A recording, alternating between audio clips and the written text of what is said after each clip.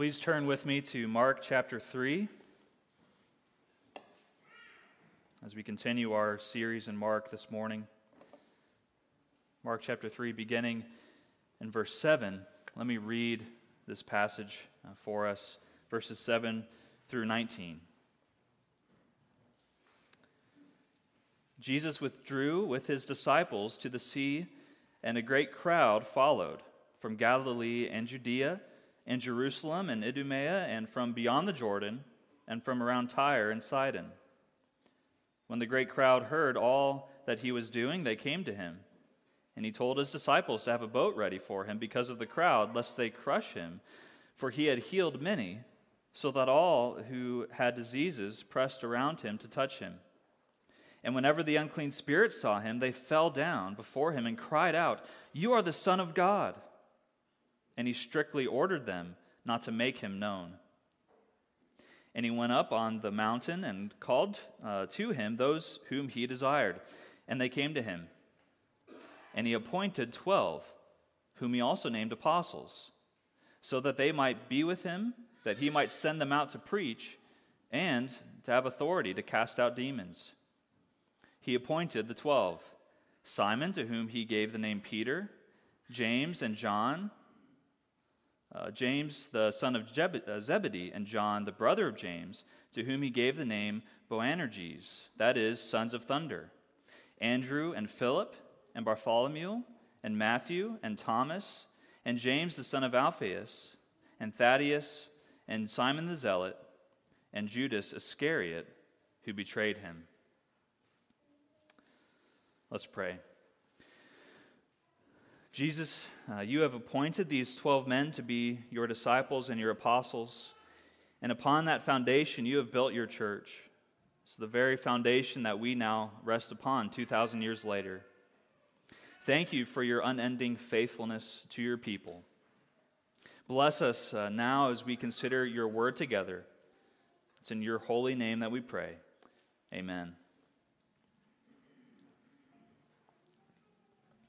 Well, when you head out of the parking lot later today, if you're to hang a right, my left, your right, on the main street, if you're to head north, you'd be heading into downtown Joplin. And as you'd be heading into downtown, you'd be passing and driving by a lot of old buildings. Now, this building that we're in, I believe, is about 100 years old. I think it was first or finished construction in 1924. And now we're getting ready for it to be 100 years old. So this building is very old itself. There's buildings that are a lot older than it here in Joplin as you drive there north. A lot of buildings that have seen better days. And there are many organizations in Joplin that are working now to revitalize that downtown area. A lot of contractors have been working on renovations for a lot of old buildings like the Pearl Brothers building there and many others like it. Even if you were to go all the way north, past First Street, you'd see the old Joplin Union Depot, that they're accepting plans for renovation of what to do with that building. But it's dilapidated, it's broken down, it's been run down, it's been neglected. And that's the natural course of things. The natural course of things is toward decay, it's toward misuse and disuse. That's the sad reality. Whether it be buildings, whether it be cities, nations, peoples, whatever it is, our bodies tend to decay. Our cities, our nations tend to decay. And if that's true physically, how much more is it true spiritually? That's the sad reality of the spiritual lives of God's people, is that they can become worn out and run down by lack of use, by lack of care. Just like the Union Depot here north of town. And that's exactly what we see in our text this morning. Like a worn down and neglected building, God's people in Israel, they have become spiritually decayed.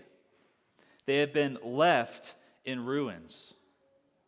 But what Jesus does is he comes, bringing with him the kingdom of God, and he makes plans to rebuild this people that has been worn down. That's what he does when he calls his disciples. This is the big picture that we see in this passage. This passage, these two sections, they're summarizing in a lot of ways. They can be often quickly overlooked, but we need to see the bigger picture here. And we can summarize the bigger picture like this, that Jesus appoints the 12 to rebuild his people. That's what's happening here. Jesus is calling and he's appointing a new 12, his 12 disciples, to bring the good news out into the old 12, as it were, into the people of Israel, the old 12 tribes of Israel, to go out and to rebuild what has been broken. As we consider this passage, we'll have many things to say about the people, we'll have many things to say about the disciples, but we don't want to miss the larger point of this section in Mark's gospel, the reason why he has these 12 apostles listed here in the first place. And that's because Jesus appointed these 12 to rebuild his people. In order to see this, let's look at both of these sections. First, we'll consider the spiritual state of Israel. That is the old 12, if you will. The people as they are, as we find them here in our passage, the spiritual state of the people in verses 7 through 12. Then we'll consider and we'll look at the new 12, the disciples that Jesus calls, as he calls them to begin his work of rebuilding. And so first, the old 12, the people of Israel. At this point in Mark's gospel, Jesus has been confronted by the scribes and the Pharisees. Several times we've seen tensions have been rising as he's rebuked their misunderstandings. He's rebuked their traditions around fasting, their traditions around the Sabbath. He's healed people on the Sabbath. He's forgiven sins that only God is able to do, making himself equal to God.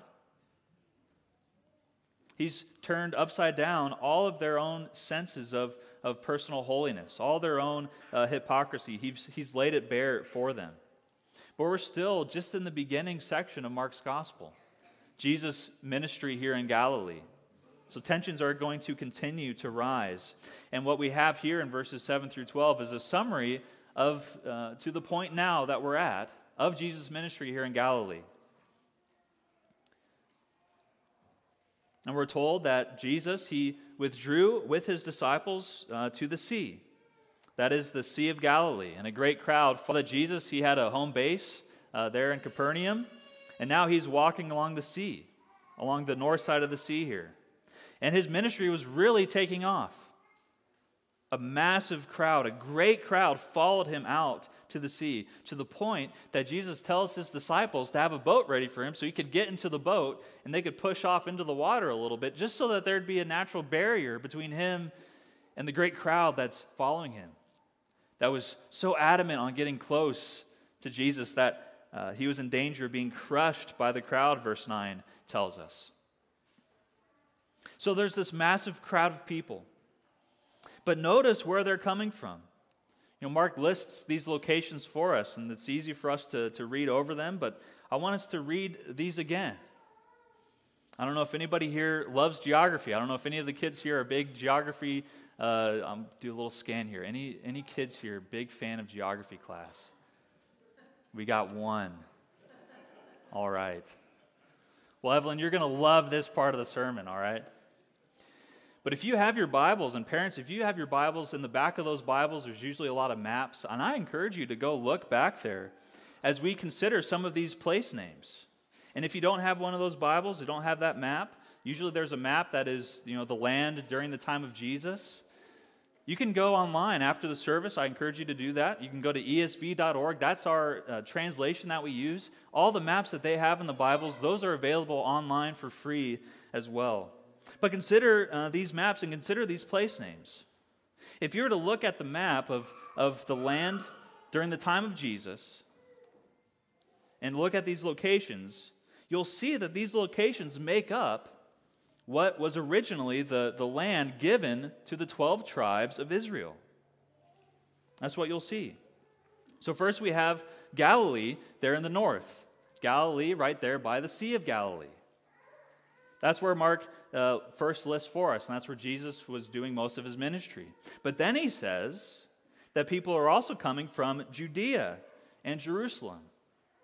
Judea being the Greek word for the Hebrew word Judah. And so this territory where Judah was first, that territory of Judah given to him, that's where the people are coming from Judea, including the city of Jerusalem right there. The people are also coming to Jesus from Idumea. Now, Idumea, you'll find, is directly south of Judea. And during the time of the exiles, the people were sent out of the land. The people of Edom, the Edomites, they moved in. And they moved into part of that southern portion of Judah. And so in the Greek-speaking world, that land came to be known as Idumea, the land of the Edomites. So the people were coming from all these locations, north to south, to see Jesus. Not only that, but they were coming from beyond the Jordan as well, from the east side of Jordan. 3 of the 12 tribes of Israel, Reuben, Gad, and Manasseh, were given land allotments on the east side, on that other side of the Jordan River. At Jesus' time, this land was referred to in Greek as Perea, which literally means on the other side. So people were coming from there to see Jesus. And not only that, not only from the other side of the Jordan, but also along the coast of the Mediterranean, all the way north to Tyre and even up to Sidon. People were coming down to see Jesus. So from the farthest south all the way to the very edges of the uppermost portion of the land of Israel, of the 12 tribes, even on the other side of the Jordan, everybody was coming to see Jesus. These are all cities, these are all locations that at one point in time made up the nation of Israel. That's what Mark wants us to see. But there's only one problem. Much like the broken down buildings that we could drive by in downtown, the people of Israel that had once made up these 12 tribes, they're spiritually broken and they're destitute. They're in spiritual shambles and they're run down. And their spiritual decay is clearly seen in many ways. I mentioned one already, and that's the situation of the scribes and the Pharisees. If you were to look one verse up in chapter 3, verse 6, we're told that the Pharisees had gone out and started teaming up with the Herodians, these arch enemies, these ultra-conservative Jewish Pharisees teaming up with those loyal to Herod and to Rome. They despised each other. Yet now they're working together to stop Jesus. The spiritual situation in Israel is so bleak because in the first place, these religious leaders, these are the religious leaders of the people, they have completely forsaken and rejected their Messiah. They have turned their back on God, the same God whom they profess to serve.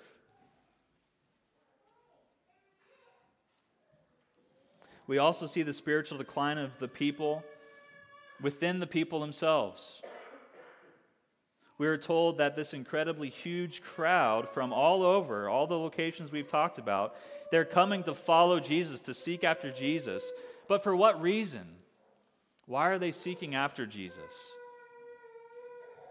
Mark tells us that they were coming because Jesus had healed many. So in verse 10 they say that they were crowding around trying to touch Jesus so that they might receive some of that healing too. They're coming to try to get something from Jesus. Jesus was happy to heal. Jesus was full of compassion for those who were in need. But that was not his true purpose. That was not the true purpose of his ministry. After his first major healing in Capernaum back in chapter 1, his disciples, they thought that they were going to start a healing ministry. And they said, Jesus, we're ready. Let's get this thing going. But Jesus rebukes them. He corrects them, and he says in chapter 1, verse 38, he says, let us go out to the next towns so that I may not heal necessarily, but he says that I may preach there also, for that is why I came out. It was not in order to bring about physical healing, though Jesus was willing and able to do that. It was for a deeper need that the people had of spiritual healing. The healing that can only be brought through repentance of sin and faith in the gospel. That is the purpose for why Jesus went out in his ministry. But the people in our text this morning, they didn't care for that message, but they wanted the physical benefit that Jesus could bring. They didn't want the faith and life of repentance that Jesus was preaching. They wanted to get something from him. And when churches, when peoples, when nations, whoever it might be, when we lose sight of Jesus for who he is, and instead we seek Jesus for what we think he can do for us, that is a sure sign of our spiritual decay. This is what we see that the state of the people of Israel are in. Thirdly, we also see this desperate state with the demons, who likewise are among the crowd, and they're crying out to God. And they're crying in an attempt to destroy and discredit Jesus' ministry. Why does Jesus order them to be silent? Why does he rebuke them? Aren't they saying something that's true? Aren't they correctly confessing and professing that Jesus, he is the Son of God? And he certainly is that. That certainly is true. But Jesus silences them because their confession is not made with a faithful heart. They're not making a profession of their faith in Christ, but it's a desperate attempt to derail. It's a desperate attempt to bring havoc upon Jesus' ministry. They wanted his ministry to fail. They had no affections for Jesus. Perhaps they thought that by making his true identity known to the people, they could disrupt his plan and his ministry in some way. But Jesus will do his ministry on his terms. And he does so. He silences the demons. But we get this big picture painted for us here. This bleak picture of the spiritual state of the people. They're run down like a worn-out building. Their groups are full of demons. The people themselves, they have no desire for Jesus, for the message he brings, only what they think they can receive from him. And their religious leaders themselves, they outright hate Jesus. They want to see him destroyed. They want to see him put to death. They have no regard for him whatsoever. In every possible way, this situation feels hopeless. Such is the state of God's people here, and such is the state of all of God's people. If it were not for his grace, we live in a world, fallen world, full of sin. It's full of death. It's full of spiritual decay. But thanks be to God that in Christ Jesus, he has begun the work of rebuilding, and he continues to do the work of rebuilding, and he will bring his work to completion on that day. And this is what we see in this next section as Jesus calls the 12 disciples. We see the beginning of this rebuilding process. We are told in verse 13 that Jesus went up on the mountain, and that's where he called his 12 disciples to be the ones who would rebuild the 12 tribes of Israel. That is to say, they were going to begin the work through Christ of rebuilding his people. But how do we know this? How can we make this connection between the 12 disciples and the 12 tribes of Israel? And what is so fascinating is we see that Jesus is mirroring exactly what happened when the 12 tribes were first made God's people as they entered into covenant with God there on Mount Sinai, when Moses went up to the mountain with the leaders of the 12 tribes. We read a section of that in Exodus 19 this morning, and that section continues in Exodus at the foot of Mount Sinai, but we also read in chapter 24 of Exodus that Moses, he goes up again with the representative leaders of the 12 tribes, and there a covenant is made and confirmed between God and his people. Exodus 24, verses 7 and 8 says, "Then he took the book of the covenant and read it in the hearing of the people. And they said, 'All that the Lord has spoken we will do, and we will be obedient.' And Moses took the blood, and he threw it on the people, and said, 'Behold, the blood of the covenant that the Lord has made with you in accordance with all these words.'" And now, generations later, the new and better Moses, the one and only mediator between God and man. He ascends the mountain, and he calls to himself his 12 disciples, in whom he will entrust, like he did with Moses in the old covenant, he will entrust them with the blessings of the new covenant, made not with the blood of bulls and goats, but made with the precious blood of Christ himself. These apostles are then entrusted with laying the foundation of Jesus' people, laying the foundation of his church. They're the ones who will be sprinkling the blood of the new covenant, as it were, on the people as they minister to their needs, as they preach the gospel to them of forgiveness of sins, as they administer the sacrament in his name to them. This is what's happening here. This is the bigger picture that we cannot miss. That Jesus, he is the true Moses, he is the mediator of his people, and he is beginning now to make all things new. And that's why he appoints the 12, so that he can begin the work of rebuilding his people. There's so much that we could say about these 12, about them individually, about why they were called. But Mark, he lists 3 reasons, all of which they point back to this main reason of Jesus calling and appointing these disciples to rebuild his people. But he gives 3 specific so-that's that we can follow in the text. And the first one is there in verse 14. It says that he appointed them so that they might be with him. Jesus appointed the disciples for fellowship, for companionship, so they might always be with Jesus, that they might be learning from his feet, so that Jesus might have that companionship himself. Jesus is a true, full human being, and we know that humans, that we were created for companionship. And Jesus appoints and calls these men to be with him. This is an amazing, beautiful truth of our Christian faith, of our religion, is that we do not worship some impersonal and aloof God somewhere, but we worship and we serve and we have companionship with a personal, a very real, loving friend of sinners, Jesus Christ himself. He wants to be with you, dear Christian. He wants to be with you so much so that he shed his own blood for you. God sent his own Son that he might redeem you and ransom you and bring you out of that kingdom of darkness into the kingdom of God, the kingdom of light that he has gone out and is preaching. He appoints the disciples to go out and to preach that message as well.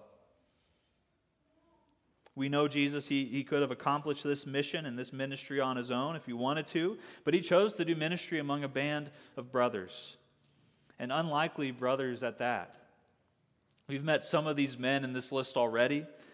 We know Peter and Andrew and James and John, that they were fishermen. We know that Matthew in this list, he's the tax collector. Also goes by Levi, that was called earlier in Mark's gospel.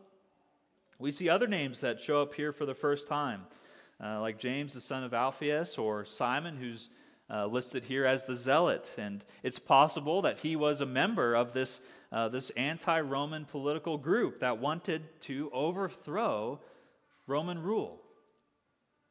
It's very possible he was part of that. So among this group then, there's a mix of white collar and blue collar, a mix of government bureaucrats and anti-government freedom fighters. And they're all called together to do ministry together, to be companions and brothers. And I love this microcosm in the text here of what the church is. And we can look out in this group, and we have people from all kinds of different walks of life, different socioeconomic levels, different backgrounds, different histories. And under different circumstances, if it weren't for the church, I don't know if there'd be many social or any other kind of reasons why we might be getting together. But there's one reason. It's because we have been saved by the blood of Christ. And that is an unbreakable tie that binds us together. That we have fellowship with one another as we have fellowship in Christ.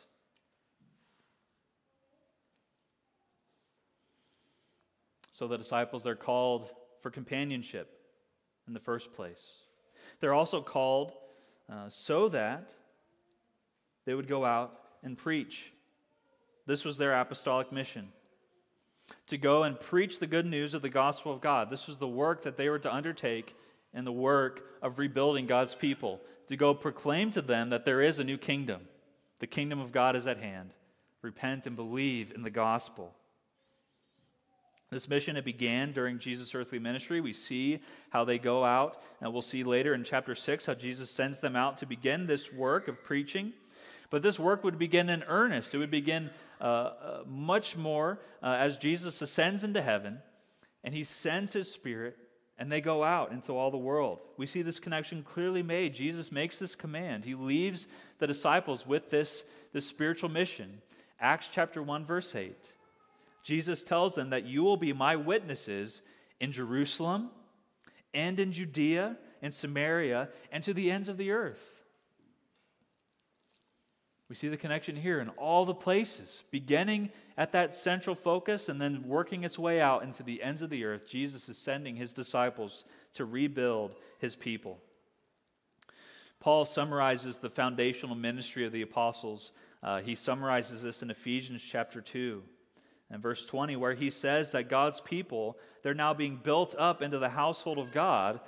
Paul says, built on the foundation of the apostles and prophets, Christ Jesus himself being the cornerstone, in whom the whole structure being joined together grows into a holy temple in the Lord. That's you and me. We are being built day by day with the foundation that the apostles themselves laid. These 12 that Jesus sent out, they laid the foundation. And now the church is being built upon it. And for 2,000 years it has been being built, and it continues to be built today as God works in your hearts and my hearts as he unites us to himself and unites us to one another.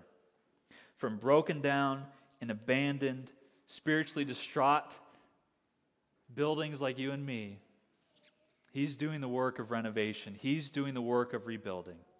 He's building us into a new temple, into a new household of God. And finally, verse 15 tells us that they were also sent out and called to have authority and power over the demons. We don't need to overthink this point. Simply put, it means that they were sent out not powerless, but with power. Christ was with them. There was nothing that was going to prevent their work of rebuilding his people. They were sent out in power and authority over all the forces of darkness. Jesus was going to build his church. Jesus is going. He will rebuild and restore his spiritually lost people. The forces of evil, they have no power. There's great confidence in this. There's no power that they have that could prevail against Christ and his mission, against his apostles that have been sent, that will prevail ever against his church. Not in this life, certainly not in the life to come. Jesus, he appointed the 12 to go out and to rebuild his people. So where does that leave us this morning?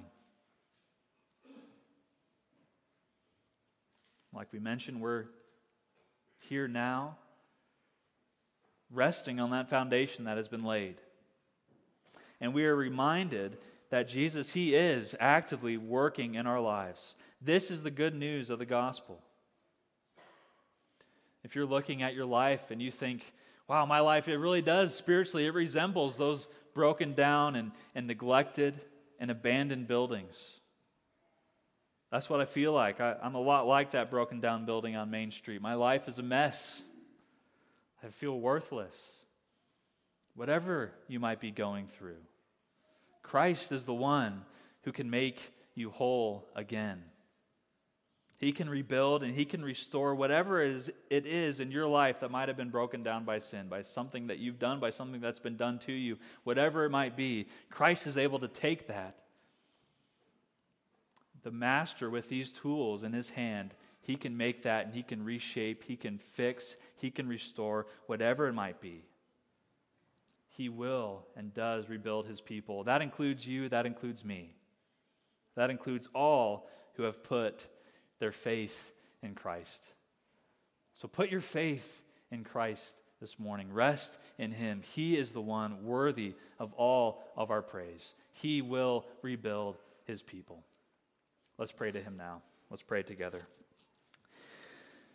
Jesus, you have come to redeem and restore your people. And you have rebuilt us upon the foundation of the apostles, yourself being the cornerstone. Please, Lord Jesus, give us the faith to believe it. Give us the eyes to see how in your perfect redemptive plan you have been working in us even now to rebuild and to restore us. We all face brokenness in our lives. We would be lost and destitute without you. Yet, Lord Jesus, you are the God of those messes. You are the God that loves to come and be with your people, to dine with us, to eat with us, to serve us, to minister to all of our needs. So please, I pray for those here this morning who are weighed down heavy by the burden of sin, that you would be their Lord and their shepherd and their friend this morning, that you would minister to their needs, that you would remind them, that you would encourage them, strengthen their faith to know that you have been working in their lives and you are faithful. You're the one who's begun the work, and you are the one who is faithful to complete that work when you come again. Come, Lord Jesus, that is our prayer. Come quickly. It's in your holy name that we pray. Amen.